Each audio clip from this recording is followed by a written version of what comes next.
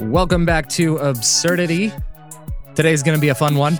I am excited about this, and I get to be. I love Absurdity because really I love podcasting in general because I feel like this is where I don't have to be as necessarily scripted. I get to be a lot more transparent with how I feel and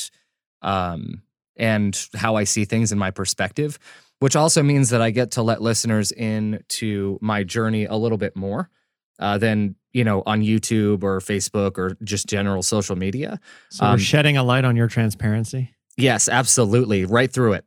Right through my transparency. Up on the screen. If nobody got that reference, you were not in school in the 90s. Anyway. I love those things, by the way. My high school math teacher used one of those instead of using a computer or TV screen or anything. He just used that and a marker board, and it was great. I also fell in love with his handwriting with a dry erase marker, but that's neither here nor there. There are some people that when they write on a dry erase board or a chalkboard, you're just like, you could just do this all day. I would pay to watch you write things. Okay. With the marker, yes. With the chalk, no, because no matter how good they were, sometimes it would just screech. Oh no, that's why really we don't. Bad. Yeah, no. We're muting the chalk. Don't worry, we're muting the chalk. Although the funniest thing with chalk, you're talking about a math teacher. When I was in high school, we had a Spanish professor, and he still had the chalkboard, and he never used the eraser. He always used his hands, and he was always wearing dark blue pants, and he would wipe his hands on his butt. So he would be teaching, and then he'd just wipe, and then he'd slap his butt with his hand or whatever to wipe it. And so he'd turn around to start writing again. He'd have handprints all over his butt. Right? Going down. Wow.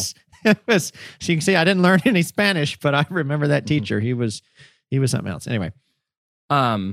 So what a great transition and segue into this.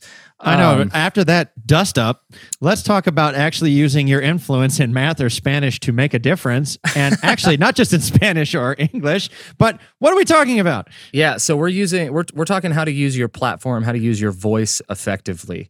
Henry's platform is, just his personality. I'm just kidding. Your platform now is a part of this podcast. That's absurd. But I wanted to talk about this mainly because I think over the last, and Henry, you actually don't even know this yet, but I've been going through a bit of a major paradigm shift over the last, I would say, month or two. Not in any way that's going to change the content of what we're doing necessarily, not anything like that. Just a paradigm shift for how I approach content creation and how I approach just using my own voice. And I realized that over the last several years, not since the very beginning of Absurdity, but just over, I would say probably since 2018, early 2018, I think somewhere along the way, given the amount of knowledge I had with podcasting and content and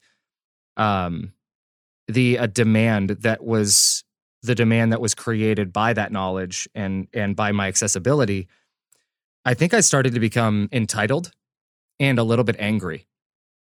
And it started to feel like every time someone came to me and asked me for advice, or it just felt like I was owed something for the amount of work that I did, and people would come to ask me questions and not give.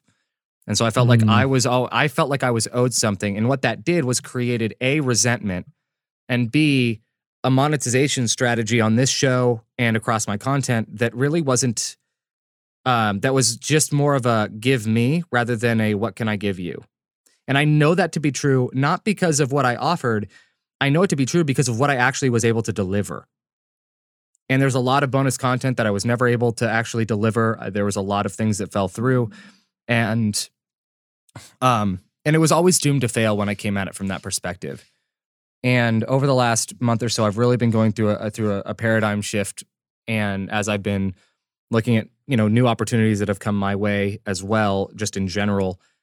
And I realized that I really do want to return to being a more generous person, a generous content creator, and a generous, I guess, influencer, if you want to put if you want to put it that way. But and so that's why actually, Henry, when we were talking about episode ideas, that's why I suggested this to you, was right alongside that paradigm shift, because what I want to do is what I want to do is help listeners of this show figure out, hey, how can I use my voice or my platform or my influence effectively? And you don't actually have to have a big platform or following, I think, to do that.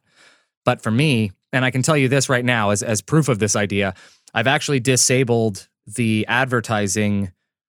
There's you can literally turn it on or off on our hosting platform that allows for, if you've heard ads that are like not normal Adventist ads, it's because of a ad sales platform that our podcast host offers. And I disabled that earlier this week. And once a couple of contracts for for some of our advertisers run out, I plan to not run another ad on this show ever again. Because I want to give this content. And if there are people that do want to donate in response to the content that they're receiving because they see value in it, that's worth paying or whatever. Obviously, like there will be, when I can, bonus content, and there will be, extras, maybe a video version of the show or whatever, or early access. But ultimately, I want to go back to the purity of what this podcast has always or was and is. And I want to make more space for generosity and just to give without feeling entitled to something in return. Because honestly, anyone taking the time to listen, and Henry, you taking the time to be on the show with me, that means more, and it always should mean more than literally anything else. And I think I finally kind of recaptured that in my love for this. So I just wanted to open with that. I know we just kind of jumped right in there, but that's what I meant by I get to be transparent here. So we're talking. And folks, that transparency and that heart is exactly how you influence people correctly. So thank you for listening to Absurdity this week. We hope that this has been enjoyable to you. It's just a short episode. We're also saving you time. We really value your time. This is for the 5 minutes drive you have from your house or your apartment complex or whatever to work. We're getting complaints that these were too long, so there's your 5-minute nugget for the day. It's called Absurd Nuggets. Absurd Nuggets. Absurd Nuggets. It's a new series starting just today, and ending today. Ending like a bad McDonald's nugget. Anyway, so no. First of all jokes aside, first of all, thank you for that transparency, man. And for that heart. I think it's not only a great introduction. I think it's just a great segue into the topic right off the bat about how do you use your platform, how do you use influence, and I think that'd be just a great place to start. Even talking about that is, what gains influence? Because people ask, well, do I have influence, and what's my network? And first, you need to be aware of the influence you have before you can know what to do with it. And I think a lot of influence nowadays, and I think this is a good thing, but we're seeing it a lot more in social media and YouTubers and other things, is people are connecting to personalities that, as dumb as the content may be, and by the way, absurdity is not dumb content, right? On occasion. Oh, okay. Well, yes. That's why I'm built here for in. comic. It's built in. It's comic relief. That's why I'm on now. But the point is, right? People are connecting to people that are transparent with whatever's going on in their life. Or at least are doing really good at appearing transparent. Or, I know that there's some that are scripted and stuff. I'm sure it's just like reality television isn't really reality TV. Yeah. But sorry if that just blew somebody's bubble, but that's the case.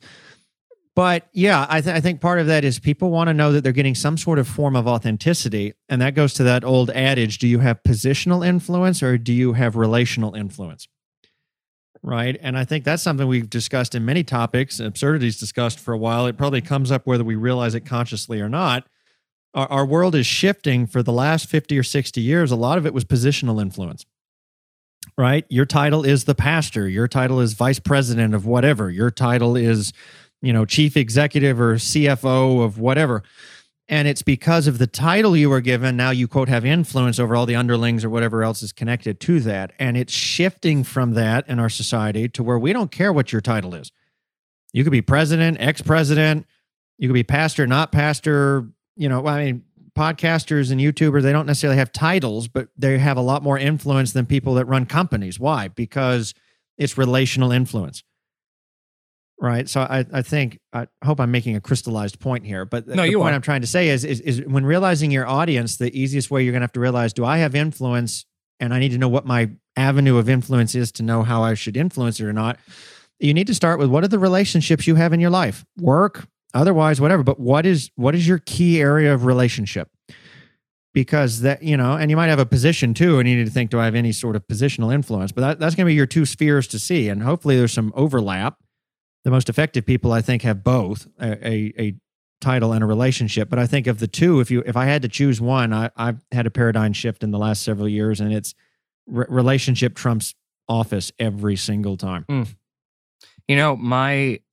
It's funny because relationship trumps office is you're saying.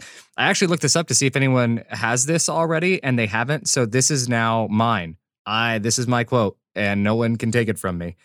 But I really have come around to the idea that conversation is influence. Period. As long as it is a conversation. Now, a conversation has a very narrow definition here, right? Because a conversation is not, it is a free-flowing exchange of ideas. But a conversation, I think the key difference between a conversation and an argument or even a debate is how much you value the other person. If you value them more than the topic, it's a conversation. If you value the topic more than them, it's not a conversation anymore. And that's interesting. That's interesting you say that, because there's someone that actually, they didn't verbalize it that way, but there's somebody I really respect that I think both of us are friends with that has really modeled that. And so if you're listening, shout out to you, Caleb Isley. Yep, absolutely. That's his first name that went to my head, because I've actually sat on a couple other podcasts with him.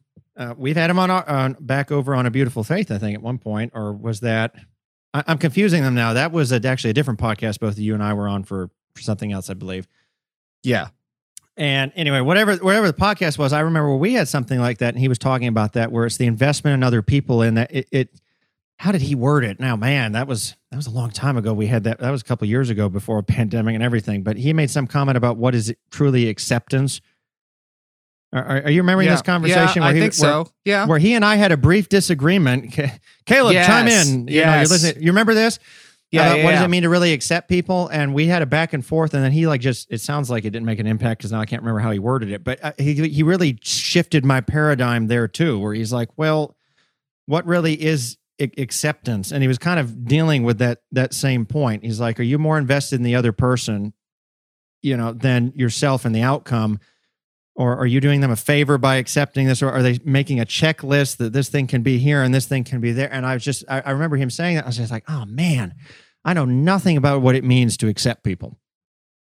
Yep. Right. And that's, and again, the reason that comes to my mind is that was another one of those things where I think he cared. I know I'm reading into it, but having known Caleb long enough, I think this is true for those of us who know him. He obviously, I could tell he cared more about how I understood it and what I was going through in that part of the conversation. And so by the end of it, he influenced me. Yeah. And not just in a negative way, but like he pulled me around to his point. And here's the way it happened. I know his point wasn't to change my mind. His whole point, if you ever talk to this guy, those of you who know him, you never get the feeling that the reason he's talking to you is to change your mind. You never see a different motive. And it's not that he's good at hiding it. He's actually a terrible liar. Yes, and this is a good thing we love you, Caleb. His true motive. Yeah, no, these are compliments. Yes, and that's why it worked, and that goes right to what you were saying, that that conversation is influence, but only if like the motive. And that just came to my mind. Well, and Caleb, thank you for ministering to my heart and demonstrating that in the flesh. But that's why it just came back to my mind. And that's actually I think that's why Caleb has gotten so far from just starting a Facebook page, years ago, was because of who he is and how he values people. And what I love about this kind of definition of conversations is that it no longer relies on the other person being willing to participate. It is a conversation as long as you value them more than you value the topic you're talking about or anything else that's within that immediate context. So your time, their attitude or your patience, whatever it is, as long as you value the other person more than whatever is happening, then it's a conversation. And isn't this a biblical principle anyway? Doesn't Paul say we're to esteem others greater than ourselves? Yep. That's the kind of wonky wording that he uses. It's not a principle we use very often as religious folk, because we tend to say, well, I'm valuing the truth over you, or I'm valuing, me being right over you. I mean, we're in a society where everything's I'm right and you stink. And so I approach it that way. But this is a countercultural method that, believe it or not, is influential. Why? Maybe because it speaks to the human condition the way we were programmed to work. Yeah, I mean, I think and I am going to circle back around this, by the way, because I know that there's a school of thought on like, okay, but like, what if that other person is being toxic to the point that like you realize, because you realize you need to walk away. Because what do you do in that situation? So I do want to circle back around to that. But the first thing I want to say here is like, if keeping the conversation going is what matters, then I don't think all of us realize, I don't think pretty much any of us, and myself included here, realize the potential that we actually have. And, well, go ahead. Oh, I was just going to say, today is apparently the day where my memory just starts bouncing all over the place with memories of people. What's the name of that gentleman that used to be, what was it? He was in the Ku Klux Klan or something. Yeah, Daryl Davis. Yeah, I talked about him every episode. There's probably there's probably a reference to him every episode. Yeah, exactly. But he just came back to my mind again. Where he keeps the conversation going. If it'd been me, probably be honest, I was like, if I'm out of that, I ain't speaking to any of those people ever again. Yeah, he's successfully transformed and gotten over 200 people, or 200 KKK members to renounce their membership and walk away. And he's a black jazz musician, and he did it through direct relationships with these individuals. That's insane. Yeah. Like the good kind. No, insane. Yeah. Well, I mean, there's a certain bit of insanity too. Like, hey, I'm a black man. I'm going to walk into a racist center and then start talking to people. But that's absurd. And that's the beauty of the name of this show is that's the kind of absurdity that I love to highlight. Everything is absurd. Wait, should I say this is a way to pull the wool off from under our eyes? Well done. Oh, okay. Anyway. Well done. Terrible pun. Well done. But a beautiful point. Yes. But no, I think, man, now you've made me forget my.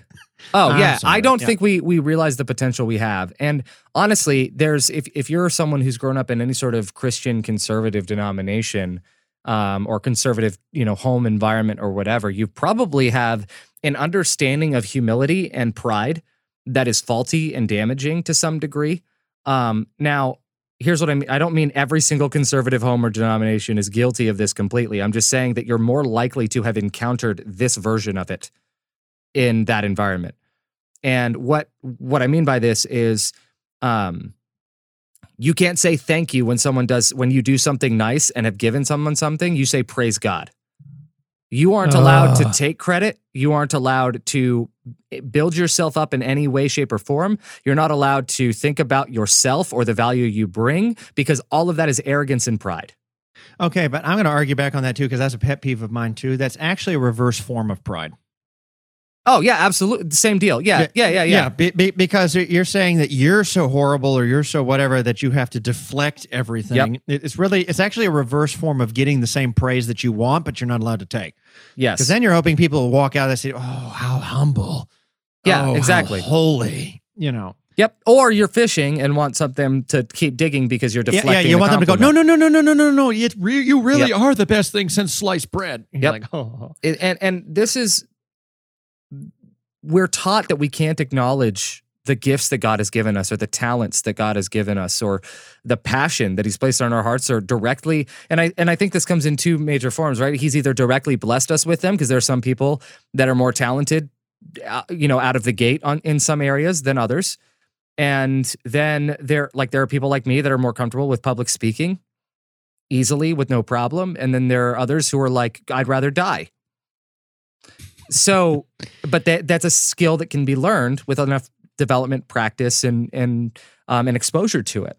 Whereas, and then there are others that are given these things indirectly or done through hours and years of training. And so, God blessing with the energy, the space, the passion to pursue something, the dedication.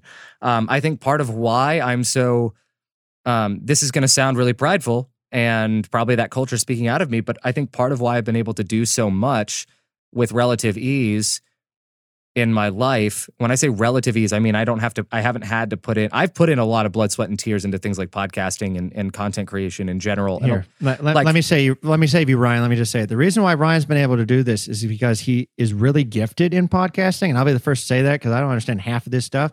He has learned editing. He has learned time management.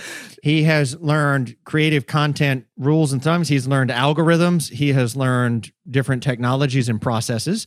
Thank you for the advertisement. No, I'm just but you're right. And he probably would be a great consultant. Hint, hint, hint. Why don't you try with that? Anyway, But no, I mean, you've used talents, and I'm sitting here as a benefit of that talent. I know there's others, our listeners, there's all reason there's a base of Absurdity listeners is because you have fought for multiple years to build this thing in an environment that, let's just be honest with, podcasting is not a thing.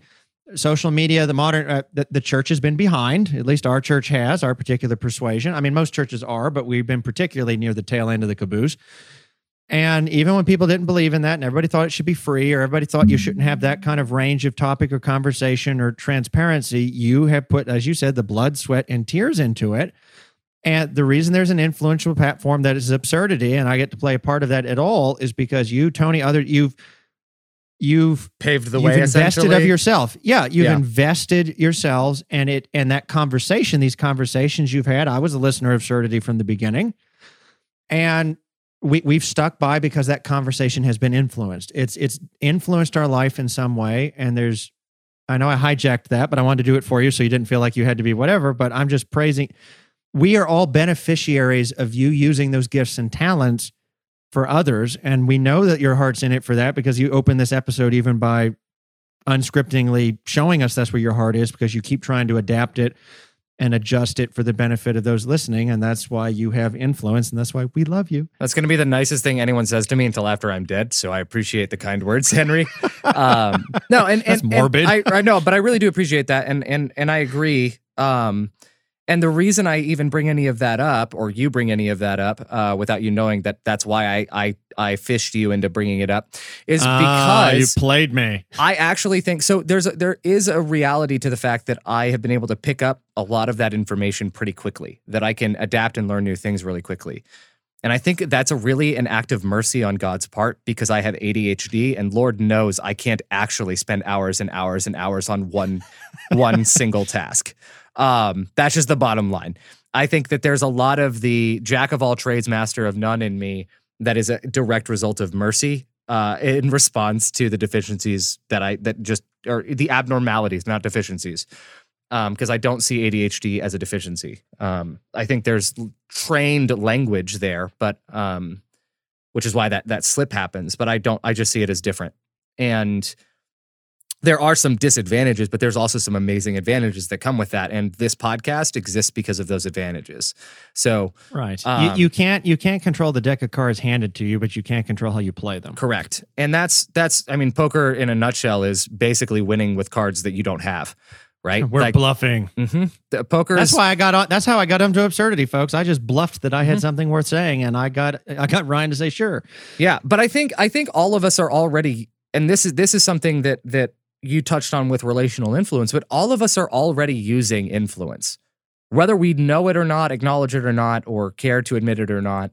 All of us are already using our voice for something, right? I mentioned in our Ravi Zacharias episode back when we were still A Beautiful Faith.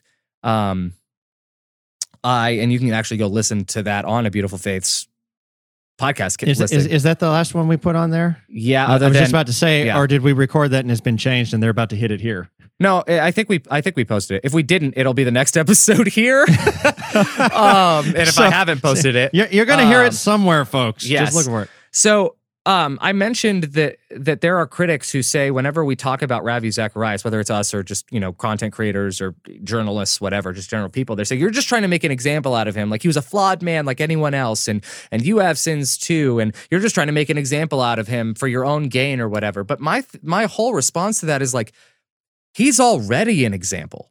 Whether we like it or not, he was already an example. We have to make the decision on what kind of example we want Ravi to be and have been for us.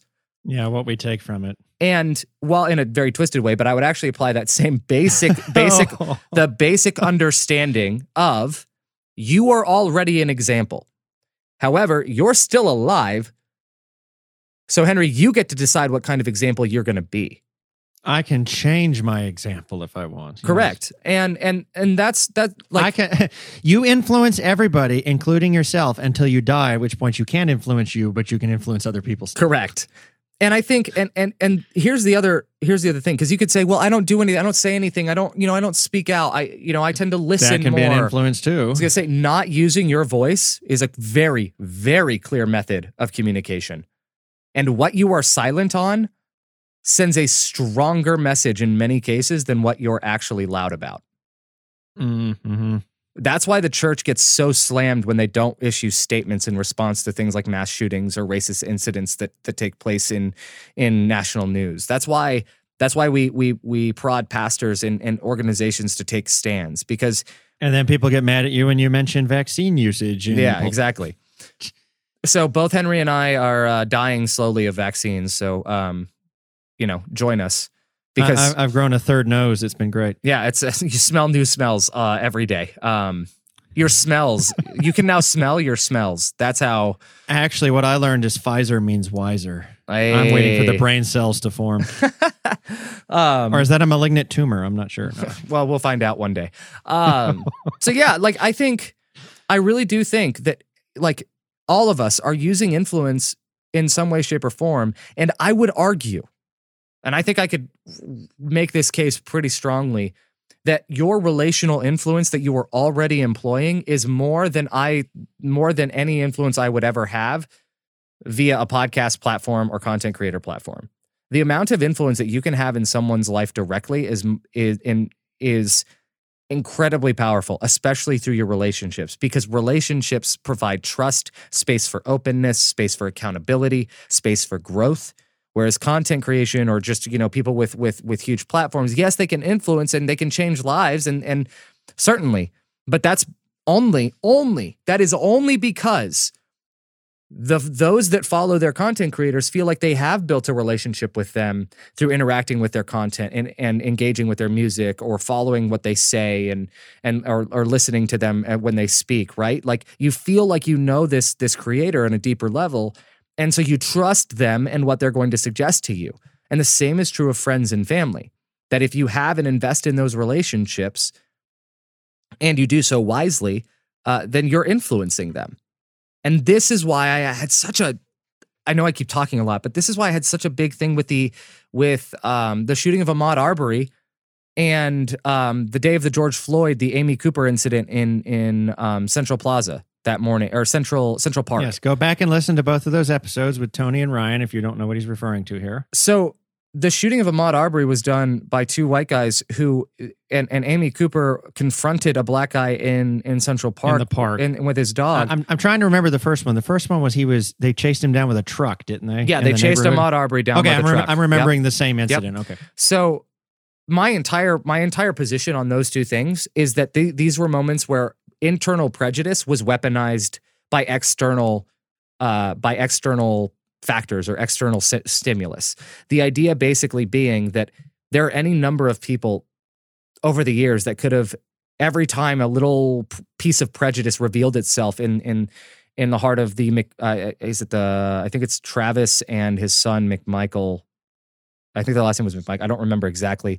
Or Amy Cooper. There are all these little moments where that prejudice could have been confronted by someone and could have just chipped away at the wall that is their prejudice internally. And they didn't. And so that wall just stayed, or that prejudice just stayed there. And then all it took was one wrong day, one combination of bad things happening unrelated for that prejudice to be weaponized and used against somebody else. That's why I think yeah, go ahead. I was just going to say, this is the whole thing with character. This is also a biblical thing. I preached a sermon once, and I had heard this concept already talked about somewhere else. I think it was David Ashrick or somebody many years ago, when he was talking about something that seemingly is unrelated. He said, what's the urgency in the Bible? Because everyone's like, the urgency should be Christ is coming soon kind of thing, And that tends to be how Christians do urgency. And he had made a tack that I later agreed with and tried to preach myself, which was the urgency is your character. Because when the Bible's saying, choose this day whom you will serve, choose today, he was saying because the you of today doesn't know by the decisions you make if the you of tomorrow will even be in a position to make that same decision, to make that same result. In other words, the urgency in the Bible is neuronic pathways. The urgency is your influence even on yourself. Every action you take is building in a data bank, if you will, that is directing the trajectory of your life and your influence on other people. Yeah. Right? Using your platform is also as simple as it's kind of like the parable of the talents. Are you influencing yourself positively? Fine. You think you can't influence 9,000 people? Did you influence yourself not to be a bigoted racist? Right. I mean, it's like the decisions we make, they make actions, and actions repeated enough make habits, and habits make, character, lifestyle, the style in which you live your life, and the lifestyle that equals character. And like you said, like using those examples, it's kind of that mix where you always hear about this thing and it's like, oh, it just suddenly came upon me and I never knew I could do this. Well, and partly I believe them because a lot of us end up finding ourselves places we never thought we would be, but it didn't happen in a vacuum, right? There were all these itty bitty little decisions, like you said, that led up to the point where an external stimuli could weaponize it, right? Nobody just gets in a truck and drives down the road and starts chasing after a guy and they're like, yeah, we're just going to cap him, and nobody's just in the park with their dog. And then all of a sudden it's like, yeah, because he's black, I'm going to call the cops and say that he's being aggressive and doing stuff to me. Right. And these kinds of things. But there had to be all sorts of little things that led up to that point that either made them think it was okay to stalk someone in a vehicle, or guns are the answer to everything that, it's kind of that, and it's touched so many issues, like guns and everything else. Like I have no shame in telling people I am, make fun of me because I grew up in the South or not or whatever. I grew up around weapons, guns. I have them. But yet when I see things like this, I know this is the old gun debate and whatever. It's like, I don't go through life immediately thinking the gun's what's going to solve something. But that's because I grew up in an environment. I recognized that little things led to me knowing there was a certain use for them and there was a not use for them. There was just things you didn't do, but these were things that developed over years, over decades. Right. But I could easily see where I could have been in the reverse camp. What if I had been in an environment where they say, oh, you got a problem with this, you just shoot it. You got an issue with this, it's the little things that would build to the point where I would say, well, I don't think I ever do that. And then what happens when I get in a point of crisis is what they always say, conflict always reveals character. Yep. Right. A tragedy is always, when you're under pressure, when you're under external pressure, the reality of who you are comes forward because you don't have the data capacity to mitigate that anymore. Yeah. No, I 100% agree with you. And I love what you're saying because that was going to be, I think, the next place I would go, which is equally as important as the people who chose to not to stand up and acknowledge those prejudices in people like Amy Cooper, is the fact that there are people who taught them and influenced them that this kind of outburst or this kind of activity is okay. And that racism is okay to some degree. Even if they don't believe that racism is learned. Yeah, racism is learned. And hatred is learned. And the bottom line is, whether it was media that influenced, whether it was parents, whether it was culture, whether it was school, whether it was friends, online message boards, you name it, churches, pastors, it doesn't, other church members, could be anyone. But the bottom line is, over the course of their lives, they were influenced and they at some point decided to allow that influence to determine the direction they would go. At the bottom line is, here's what I'm not saying, by the way. I'm not saying that they're absolved of any responsibility or they're the victim of people influencing them the wrong way, though I do believe that to be true to some extent. You can believe that people who do terrible things or bad things are victims of bad things themselves. That's every bully ever. But that doesn't absolve them of guilt or responsibility, because at the end of the day, it's their decision and it's your decision and it's my decision what we do with the influence and the influencing forces that are in our lives. It's our responsibility to decide at the end of the day. And if we believe those narratives and we believe those people that are influencing us, then that is the decision we've made. That's where we stake ourselves. That's where we plant our flag. And we will either live by it or die by it. And they chose both, apparently. Yeah. But that's the bottom, that's the bottom line. And I think this is why I think influence, this is why conversation is influence to me, is because as long as you keep the conversation going, there is the ability and an opportunity to influence someone. I think I'll say this because I wanted to circle back around to this, and then I want to hear from you on this, Henry. But lack of conversation and the ability to walk away from a physical conversation is a way of continuing the conversation. Because when you can recognize when you can recognize that your anger, that your feelings or whatever are becoming to a point that you can't control them, or that they're overtaking the amount of care that you have for the other person, you walking away is you preserving your value of the other person. It's preserving your feelings and care and emotions towards that person. And it's also giving you the chance to say, because I care about you so much, I care enough about you that I want to basically pause these and process what I'm feeling before I come back to this. And even more so, when someone's being belligerent or when someone is not listening to what you're saying out of that depth, out of that deep level of care for another individual, walking away can be the biggest form, can be a form of conversation, because that in itself sends the message that you, as someone who cares about them, believe that whatever choice they're making or whatever they're doing is incredibly unhealthy, and you are saying by your action that you will not stand by and watch it happen. Yeah, it's a form of, this is one thing that's always bugged me within religious circles, is this idea that you can't walk away or you can't confront somebody on something, because everyone always uses the phrase, well, you got to love them. And I'm like, enabling unhealthy and destructive toxic behavior is not loving someone. Thank you. All right, episode's over. Yeah. That's it. We're done. Everyone pack it up. That's amazing. Yeah, we're done. But I mean, that's what it is. I say, when we hear people talk about in the way churches have done it, where people are getting abused, like a woman's in an abusive situation, or even a guy, because I realize abuse can happen both ways, but they're in an abusive situation and they'll run to the church or something, and the church is like, yeah, you need to go back with them and be faithful. I was like, leaving them is the best form of love right now, not just for the victim, but to tell these people this toxic behavior is unacceptable. You've got to do something that influences them in a way that they have apparently not gotten any other way. I mean, it can be a win-win. It's not a win-lose all the time, like you said, but we got to stop enabling stuff. Mm-hmm. That's another, I mean, our society's wrestling with that too.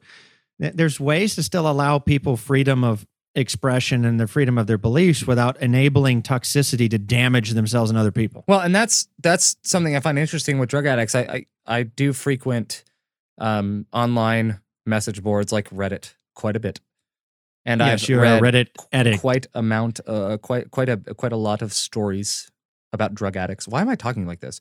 I don't know why, but I have so weird. Like what I love about Reddit is I have been exposed to the stories of people that I would have never been exposed to ever. I perspectives that I would have never dreamed existed. It's an expose of and that can be both a good and a bad thing. There are things that I wish I'd never seen, and there are things that I'm really glad and have really honestly transformed me for the better, because I learned to think about things differently. The conversation of Reddit has influenced. Absolutely, and I've allowed it to because that was my choice. But I've seen several, almost every time drug addiction comes up and someone either coming out of it or, not yet coming out of it, someone asking for advice on how to help their friend, and you'll suddenly see all these comments like, former drug addict here, walk away.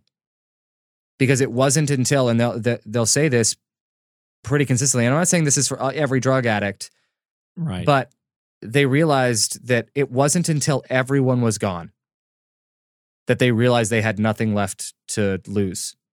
Sometimes you have to let people reap their consequences before they can get help. And that was what they were like. We did not know we were at rock bottom until we had no support left. And they were at rock bottom long before the final piece of support left, but they didn't realize it until there was nowhere left to turn. Because there was always an out. There was some sort of enabling factor. There was always a safety net. As long as someone enabled them, there was always a safety net. And it wasn't until every single net removed itself that person, rehab didn't work, nothing would work. They would always relapse because of the safety net. That is until that person decides for themselves that they will no longer let this be that they want something different for their life more than what they're addicted to. The bottom line is it will stick around for the most part in some way, shape, or form. And that's why that's so important. Like, walking away is a conversation. It's a way of prolonging it. It's a way of sustaining it. And it's an act of speaking itself. That's why I would throw out there that when you do walk away, you need to at least give some sort of indication as to why. Oh, yeah. No, you're not just like, yeah. Okay, you don't just be like, I'm done with you and just walk, I mean, and even if they don't hear you, it's probably still good to be like, listen, we can continue this later. I need to step away right now, or I'm going to do something I regret, or this isn't going to go well for us, or what, just give me some space. You need to try something. If they don't listen to you then that's something, but don't just flip around and be like, screw you. Yeah. No, I agree. I mean, you need to specify Unless, of why. course, the disclaimer here is if you're in an abuse situation where they're physically assaulting you or something, then just leave. Yeah, just yeah, I agree. Yeah, I'm not. We say I'm not that like trying to that's just say, easy, like, but what we're saying is at that point, they've shown that they don't care about you more than their own anger or frustration or feelings or whatever. yeah, it doesn't matter what you say at that point. And Just the biggest way to stand up for yourself is to walk away in those instances. So yeah, I would agree. Get and find help. I know that we just oversimplified that process of leaving. I get that that's scary.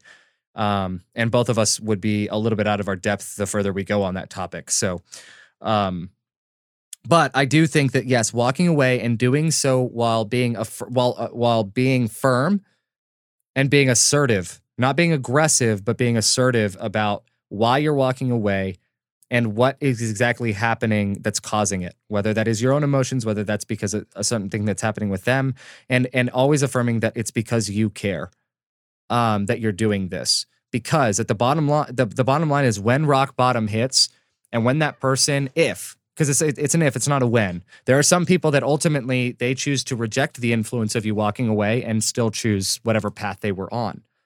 I've lost several friends because of that, not to like suicide or drug addiction, but just in general, I've lost a lot of relationships because of moments like that in my life.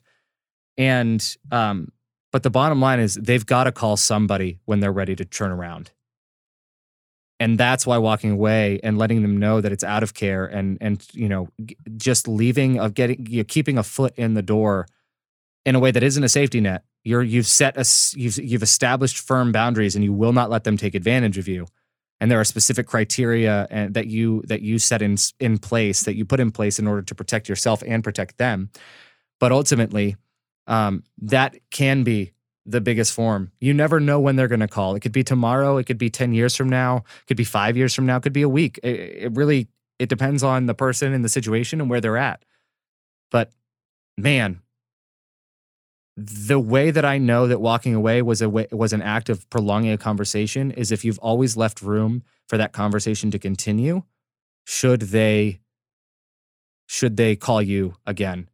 And I should maintain that that every single day you go without talking to someone and withholding that is conversation, because you are still sending a message that you are standing firm. You are still communicating something to them by the fact that you are standing your ground and holding to your boundaries. So yes, I think walking away is one of the biggest forms of conversation that can exist when done correctly. And there's our next absurdity nugget. We'll just cut it up. Yeah, right. Exactly. This series will continue. Now, I think, Henry, what would you say are? I'm curious to know if there are anything that you think are problems or obstacles that keep people and keep us or keep you even. I mean, is there anything that has kept you from effectively using your voice or leaning into it a little bit more? Like, is there anything that you would identify that way? Oh yeah, fear and self-preservation. That's what I had. To some degree. Tough. I mean, we scare ourselves. We all have it to some various degree. Yep. Yeah, because and this is from a Christian perspective. This is a faith perspective where it gets hard, and this is why we know that we have to have an external force that assists us. The force, a personage, the Holy Spirit, to do that. But there is always that fear. A lot of the reason why we don't do stuff is what is the cost to me going to be greater than I'm willing to bear? And then the fear, because we don't have, it's the unknown. Some of us may genuinely want to help somebody, but we don't want to burn everything that's ours with the risk that it will not be reciprocated or nothing will change out of it. So in other words, you burn your platform to the ground. You make a stand on some controversial thing like mask wearing or vaccines or whatever the latest thing is, or white supremacy or whatever. You go make your stand, and then the fear is, what if it changes nobody? So in other words, you have this idea, I'm going to make this big risk. I could lose my job. I could lose my influence or get shamed on social media, whatever. I'm going to do this thing. And what if I did all of that and I see no change? So then did I self-emulate myself and nothing took place? Yeah. Right. Yep. It's a great risk. And the problem is we know this about a lot of stuff, investing, everything else. The greater the risk, well, I want to be careful with investing because then somebody's going to go do something dumb with like Bitcoin. But I'm just saying, or altcoins in general. Too late. I already have.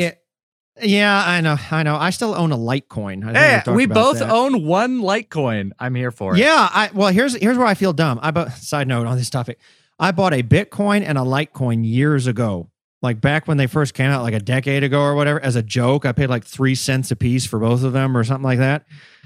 And I got rid of the Bitcoin when it was worth $1 because I thought that was cool. And I kept the Litecoin. Everyone for some has reason. this story. Everyone has this story. Yeah, and I look at them both now, and I'm like, I am a moron. Right. This is why I'm not in Wall Street. I mean, you're not a moron though, because no one knew, and even the people that believed it were like people that were just fully sold out on it. Like they were convinced, but like that doesn't mean that make them smart. It just means that they took a risk and it paid off. Oh, that's true. Now, in my defense, I guess I still have the Litecoin, and what is it up to? Like at the time of recording, it was like $180 now or something like that. Yeah, it's around 200. So, it fluctuates every day. So it's fluctuating all over the place. So like 3 cents to 180, I guess, woohoo, that's free money until they tax it. But now it's a joke to me. I'm just going to hold it. I was like, if it ever gets up to where Bitcoin is, I'll probably liquidate it. But anyway, nice. All right, back to the point. Back to the point I was talking about the risk. Greater risk is reward. And the other thought, since my brain's bouncing all over with memories, talk about great risk to yourself and not knowing, because again, it's okay to admit it, even as religious folk, we're selfish people. I mean, I'll be willing to admit I'm a selfish individual. God's still working on me in that way. And I like some sort of benefit in whatever I do. I can try and be altruistic. I can always try and do whatever, but you still want to know, well, what's in it for me? That's still just, it's there. And, a story that comes to my mind talking about self-emulation, where I was going before Bitcoin and Litecoin and altcoins was the idea of the Vietnam War.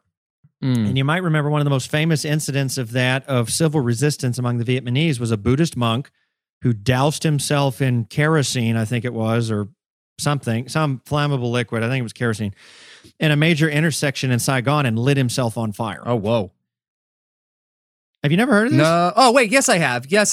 It's a very famous image with him sitting there, not screaming or anything, Yep. and he burned himself to death. He emulated I do remember himself. that. I'm sorry. Yes, I was thinking of something else. Yes. Okay, you were good. We're good.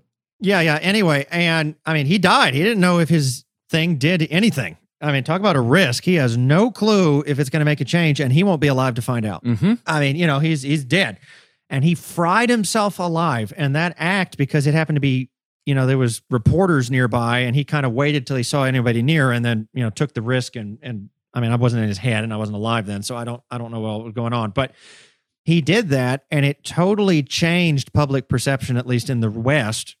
And many people start crediting it to one of several big things that just brought about the end of the war, in many ways, or at least American involvement in it. And this kind of goes to my point again. The reason I was thinking about that is this guy took extreme risk at the sake of himself. Yep. This wasn't just him losing social capital. He lost his life. And you can agree or disagree with him. That's not the point I'm trying to make. And you can say whether that was dumb or not. But it reminds me of that biblical principle. He who's willing to lay down his life for his friends. And you can go, well, he wasn't thinking about friends or the country or whatever. But this person was willing to put it all on the line, literally, and died.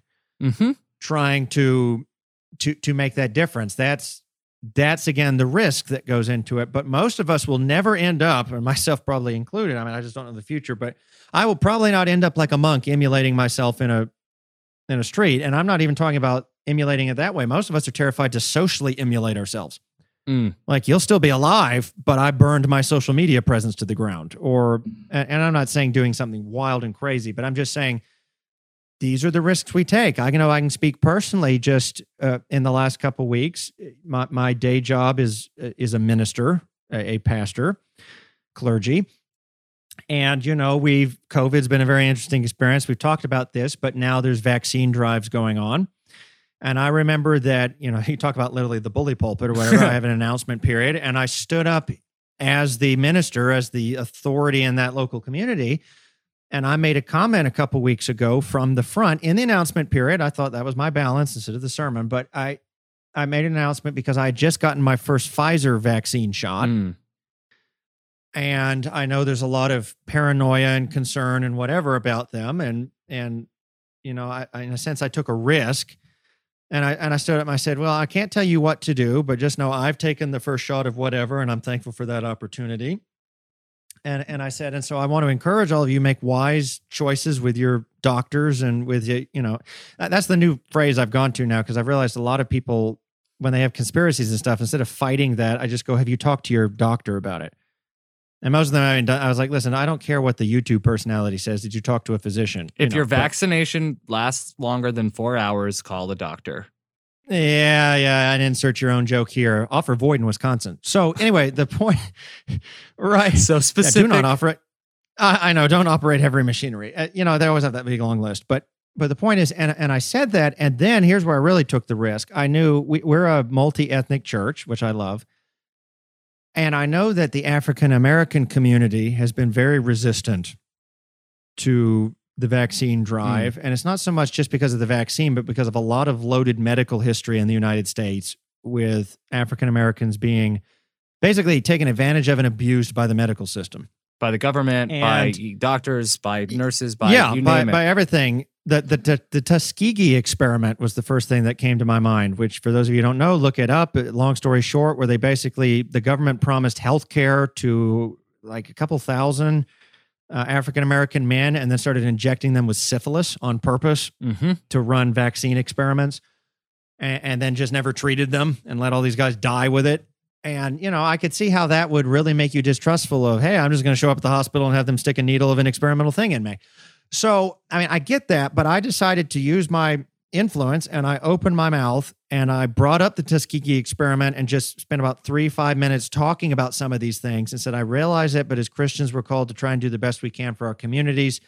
So again, I'm not telling you what to do, but please just prayerfully have conversations with your doctors, your medical personnel, your families, and try and make wise choices as we're beginning to come out of the pandemic and go to some form of new normal. And I said that, and I even said that not expecting it to be that great a risk. And I can tell you, I got a lot of pushback for doing that. I believe it. I had a lot of people. The two things I got was people that said, how dare you start pushing vaccines from the front? I was like, I didn't know I had so many anti-vaxxers. And I don't even know if it was anti-vaxxers. It was just the politics around COVID too. There's just so much stuff bought up in it. But there were people like, I hear about it all during the week. I didn't come to church to hear you talking about it. And then I had the other people that's like, why'd you bring race into this? And why are you talking about, my kids didn't need to hear about syphilis experiments with black people. And I was like, well, but I bring up all that to say that is not to praise me like, good job, Henry, using your influence. I caught myself when I started getting all the pushback, initially regretting having said anything. Wow. There was part of me where I was like, man, it's not worth it. I shouldn't have said. And then I caught myself and I said, why am I saying it's not worth it? Right. I had to do a self-examination. And when I started thinking about it, I was not saying vaccines weren't worth it. My belief still in the vaccine was there. I get it's a personal choice, but I had personally chosen that. My belief in trying to look out for public health and my neighbors, and I get we can have different beliefs about how that is best achieved. But for me, my personal belief was still the same. My newfound knowledge, because I had spent the week before researching stuff, like the Tuskegee experiment, I knew nothing about that prior to the week before. I was trying to start researching, why are my African-American family members in the faith family resistant? And why I don't have that experience, so what's going on? So I had to start studying all of these things, even back to where they were using slaves as medical experiments for things. And so I had to do a lot of listening. I had to ask a couple of my African-American members who were old enough to remember when doctors' offices here in the South, you had 1 hour in the late afternoon to show up for your appointments when all the white people cleared out. Or I've talked to some members that they went to the hospital and they happened to be black when they were having their babies.